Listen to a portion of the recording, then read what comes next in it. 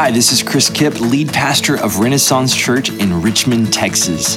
Thank you for streaming or downloading this podcast today. I hope this resource blesses you. If you haven't joined us at a worship gathering or at a house church yet, we want you to come. You can find all that information and more at ren-church.org. I pray that you are encouraged today by the proclamation of God's word.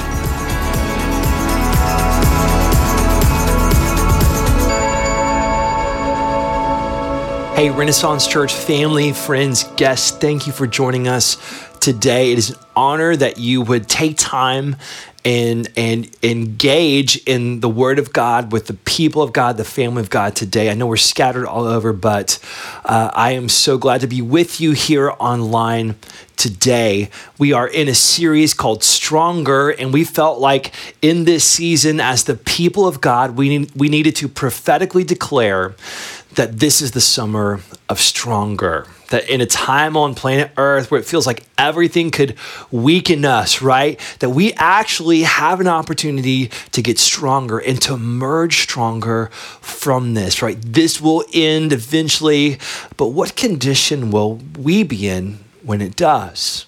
Today, I want to talk to you specifically about stronger joy. And I want to begin with a question.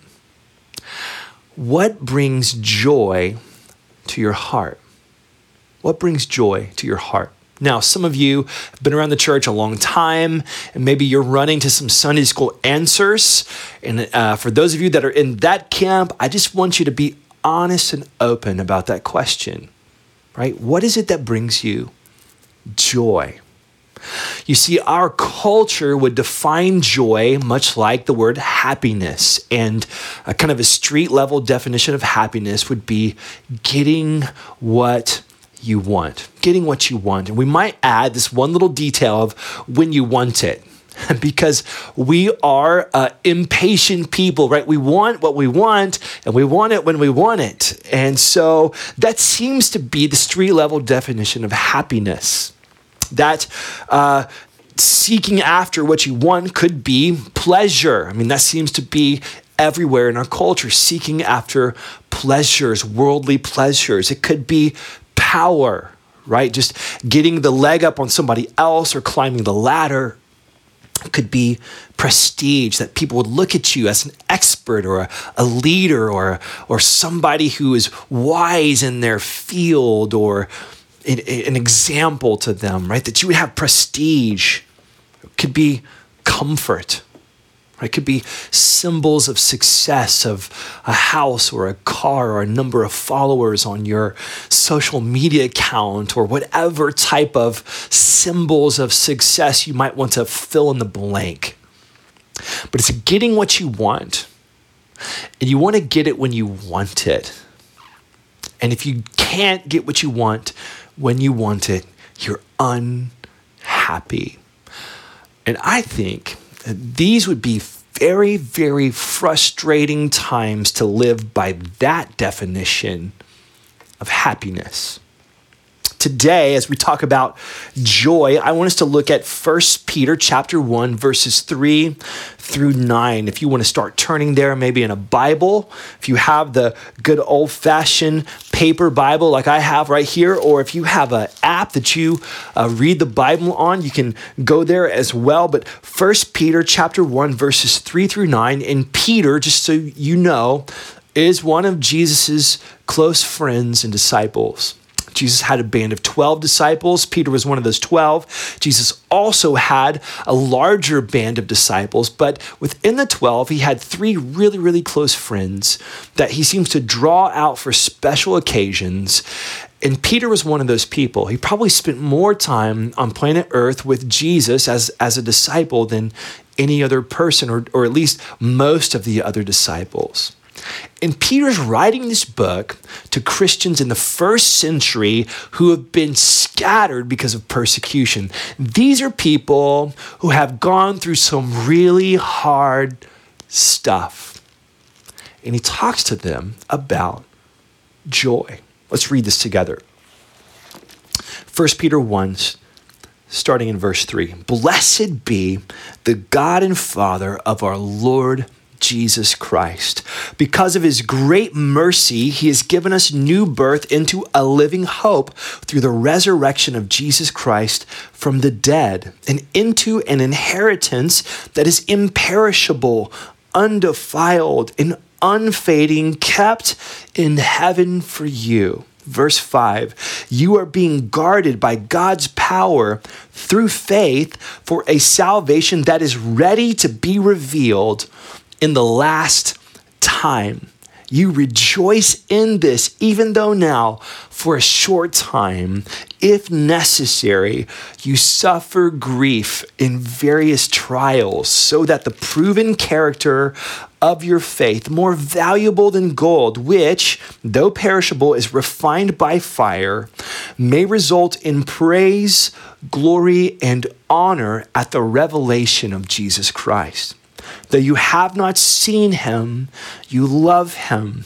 Though not seeing him now, you believe in him, and you rejoice with inexpressible and glorious joy, because you are receiving the goal of your faith, the salvation of your souls. This is the word of the Lord.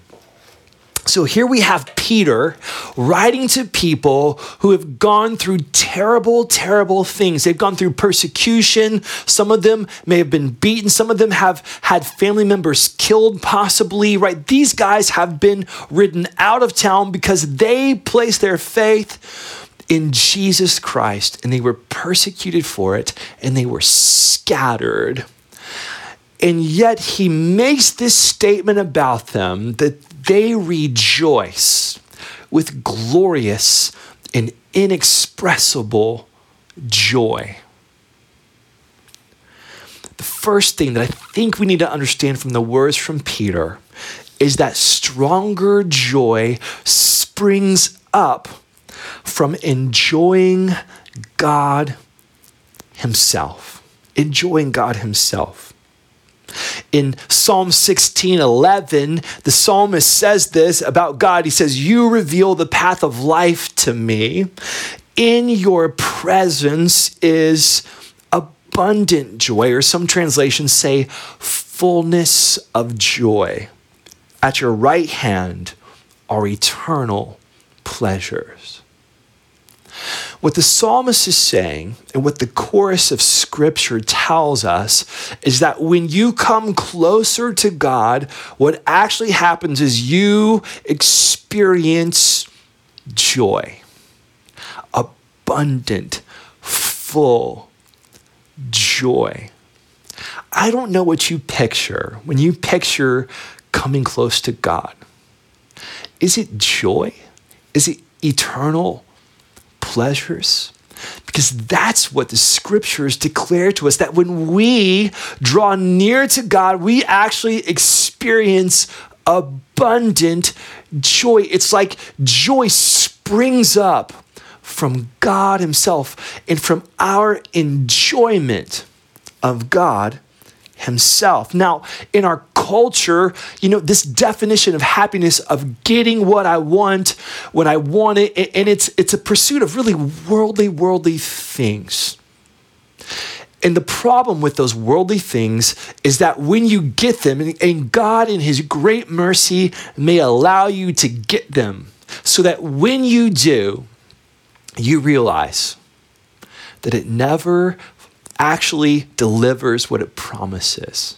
And you thought, man, once I get that thing, once I finally get that pleasure, that comfort, that symbol, that prestige that I wanted, then man, I'm going to be so happy. And then you got there and you realized it's not enough. It's not enough. God is the true source of satisfaction. And God, in his mercy, he awakens us. It's the word that Peter uses here is in verse 3. He says, because of his great mercy, he's given us new birth. In this miracle of new birth, God awakens us to the reality of how good and satisfying and joyful that he is. It's like God lets us drive the Ferrari. And then we look back at the worldly pleasures and it looks like the old Ford Pinto compared to what we've just experienced. You see, stronger joy springs up from enjoying God himself. The second thing that we need to understand is that stronger joy savors God's scandalous mercy. Now, here's the thing about mercy, right? If you've grown up around church, you've been a Christian for a while, you know, okay, Jesus loves me. He gave his life for me. He died on a cross. If I believe in him, I'll be forgiven. I'll spend eternity with him forever. Amen. And you can lose the joy of your salvation because what happens is your view of God actually kind of gets small. And you forget the reality of the situation. You see, when you understand how desperate your situation really is, your condition in your sin, when you recognize, get this, we don't talk about this as much as we should, the terrifying holiness of God. When you take in and take to heart the words of Paul, for example, in Romans 1:18, where he says, "For God's wrath is revealed from heaven against all godlessness and unrighteousness of people who by their unrighteousness suppress the truth." God's wrath. When you read the Old Testament pictures of God, who's angry, or you see the prophetic pictures of Jesus treading the winepress in his wrath. Like when you really get to see the full dimensions of God's character, the terrifying holiness and the depravity of your own condition, when you're so frustrated that you can't fix yourself. You can't get yourself out of this condition by being better, or by more works, or by morality. When you're finally crushed by your self-salvation projects, or haunted by a conscience that won't come clean. And then you hear a phrase like we just read, because of his great mercy, he's given us new birth into a living hope through the resurrection of Jesus Christ from the dead. When you hear the announcement that there's one who forgives, that there's one who pays the pardon, one who washes us white as snow, who cancels our debt, who accepts the lowly, one who opens blind eyes and blind hearts, the one who shields the adulterer from religious accusers and then takes religious accusers and turns them into the greatest apostles the world has ever known. When you hear news like that and you believe it, Peter says, we experience the new birth. And what happens is our wonder changes. We have a new wonder. And we begin to savor the scandalous mercy of God that you, through Jesus, through believing in him, through being born again by the sovereign miracle of God, can look in the mirror first thing in the morning and have written over your forehead, approved by the Most High God, accepted by the scandalous mercy of Jesus. And when we begin to savor that, we actually find joy.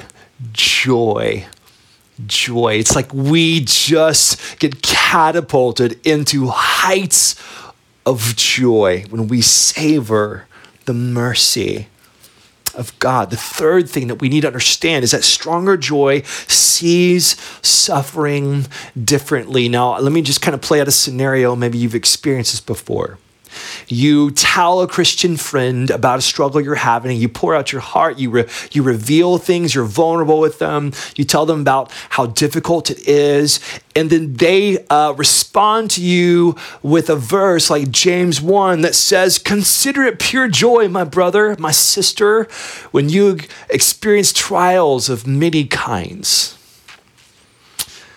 And as a good Christian, you thank them for listening and for sharing that with them. But in your heart, you're thinking, oh, I'll give you something to consider right now, right? Because it feels trite. And I want to say this to you without any triteness, because I know some of you are going through really, really hard things.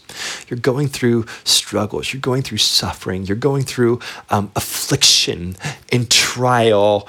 And I just want you to see, not Chris's words, God's words, that stronger joy sees suffering differently. We see it here in this passage. Peter says this about our struggle.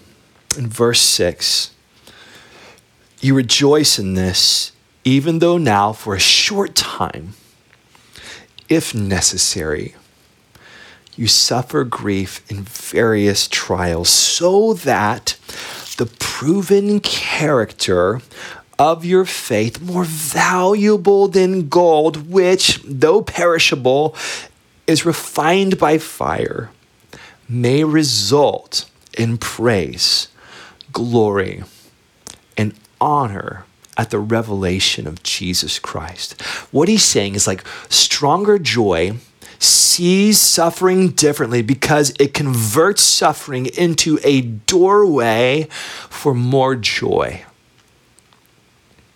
A doorway for more joy. Now, what happens is we have this kind of faulty theology kind of swimming around in our world, and it gets in our heads, and it says things like this, that God only wants to prosper me by giving me more of fill in the blank, right? More money, more health, more stuff, more material things, better jobs, but better whatever, right? It's like that's the only way that God prospers people. And so that's how he's prospering me. And if there's something that's hard or difficult or that creates trial or makes me uncomfortable, then God's not in that.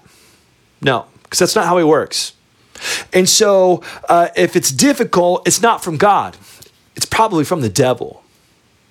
Or there can be another idea that floats around our minds that says that the body and blood of Jesus was really good, but it wasn't quite totally enough. It wasn't fully sufficient, so I have to pay in more through suffering. I want to tell you, if those thoughts have been in your mind, that is false. I want to tell you by the word of God, by the authority of Jesus Christ, that that is absolutely wrong. And those ways of thinking will never actually result in more joy for you. They just won't. We have to see our suffering differently. It's a doorway to more joy. You see, what the scriptures teach us is that suffering, trial, and affliction produce endurance. That word means the strength to withstand hardship. It's what we talked about last week. It creates proven character. Like there's this thing that gets refined in us. Like it has a way of actually burning up like fire, like gold in a furnace. It burns up all the false things that we've been building our joy on. And it leaves us at the end with what only could ever fill us with joy. It leaves us with a proven and genuine faith in the true joy giver. Suffering is just a doorway to more joy. So don't run from the fire because there's gold in there. The second way that it helps us see suffering differently is that stronger joy sees past today's struggles to the horizon of heaven. That's what Peter's telling them here in these passages, right? He's telling them about this suffering that's going to result in this proving of genuine faith, and it's going to result in praise, glory, and honor at the revelation of Jesus Christ. He told them earlier in verse 5 that they were being guarded by God's power through faith for a salvation that's ready to be revealed in the last time. He tells them about this inheritance. It's coming, and it's undefiled, it's unfading, and it's kept in heaven for you. He's just saying, look, people, you're going through hard things. You're going through trial. Lift your eyes. Can you see the horizon? Your life may feel like a marathon of mile after grueling mile. And I just want you to know that at the end of a marathon, there's a finish line and there's people gathered with banners and they're cheering like a cloud of witnesses. And there's going to come a moment where you and I step out of this temporary little earthly life that we live and we step into more joy because the new birth of Jesus, believing that he's the true joy giver in our lives. We see suffering differently. Lastly, stronger joy releases rejoicing. When C.S. Lewis was just becoming a Christian, he was just beginning to believe and he's reading the Bible and he kept getting tripped up on the Psalms because there was all this call to praise God. And he said it portrayed God as craving for our worship like a vain woman who wants compliments like, hey, build me up, tell me how great I am, how good looking I am, and all that kind of stuff. And it actually became a stumbling block for him as he was reading the Psalms. And then later, he kind of did some more soul searching, and he wrote this in a book that was called Reflections on the Psalms, a word about praise. Here's what C.S. Lewis writes. He says, but the most obvious fact about praise, whether of God or of anything, has strangely escaped me. I thought of it in terms of compliment, approval, or the giving of honor. I had never noticed that all enjoyment spontaneously overflows into praise. The world rings with praise. Lovers praising their mistresses, readers their favorite poet, walkers praising the countryside, players praising their favorite game. I think we delight to praise what we enjoy because the praise not merely expresses, but completes the enjoyment. It is its appointed consummation. You see what Peter says here is what C.S. Lewis writes about. That there's this rejoicing with inexpressible and glorious joy that springs out of a heart that's been reconnected with the source of joy. Stronger joy releases rejoicing. That word rejoice would be like festal joy, like singing and dancing in celebration and praise and worship. I'm reminded of this beautiful picture of the Messiah's work in Isaiah chapter 61. And in that chapter, he talks about the Messiah that would give us a garment of praise, of rejoicing, instead of a spirit of despair. A Messiah that would take mourning and turn it into dancing. Stronger joy releases rejoicing. So, what do we do with all this? Well, there's three things that I want to point you to, and maybe the Spirit is speaking something specifically to you. The first thing is don't misinterpret the twists and turns of your life. Don't misinterpret the twists and turns of your life. If you're going down a difficult, part of your life and you're thinking God's punishing me, he's mad at me, it's like Jesus' blood wasn't enough, like he's making me pay for something. I just want you to know that it's not right. And some of you are thinking, I'm going through hardship and it must be the devil. Like it's got to be the devil. Like there's no way that God would allow me to suffer. And I just want you to remember these words that we've looked at today. Don't misinterpret the twists and turns of your life, because trial, suffering, affliction is a doorway to more joy. Second thing, look up. I mean, look up. As the psalmist said, I lift my eyes up to the hill. Where does my help comes from? My help comes from you. You have a helper. You have strength. I want you to lift your eyes to the heavenly horizon, to look past what's right in front of you right now. Lift your eyes up. And the third thing, rejoice. Rejoice.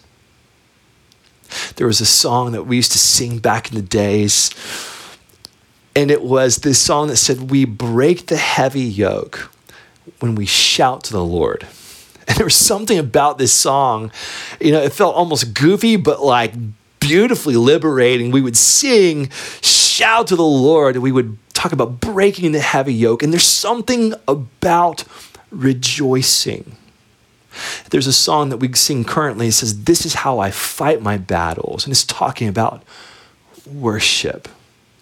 I want to encourage you in this season to release rejoicing, to worship, to let joy bubble up inside of you in songs and dancing around your living room, to worship music, to praising the Most High God.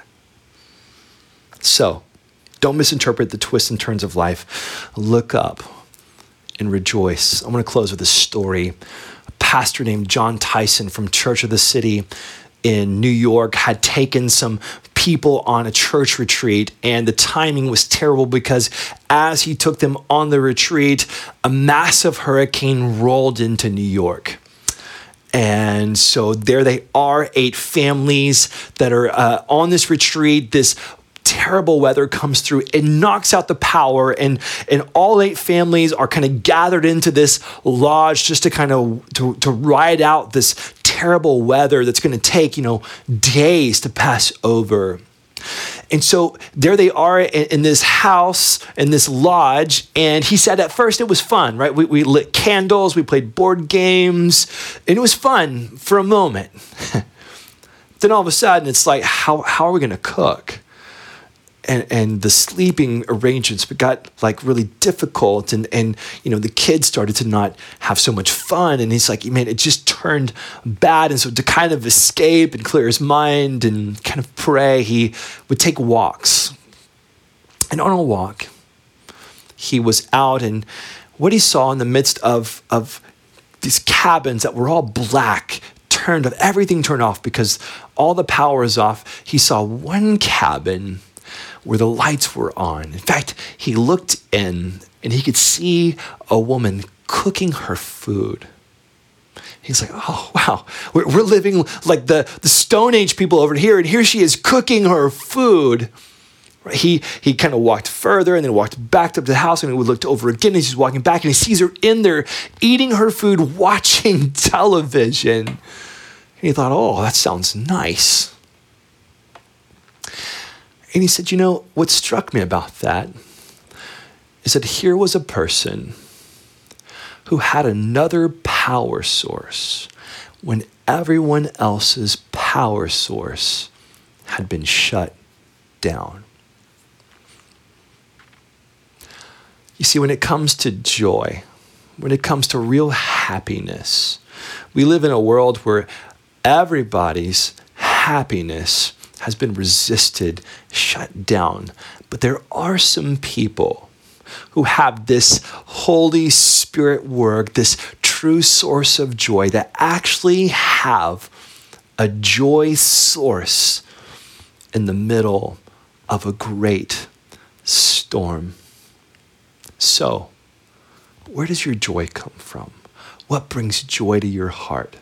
Maybe through this, God is recalibrating your wonder.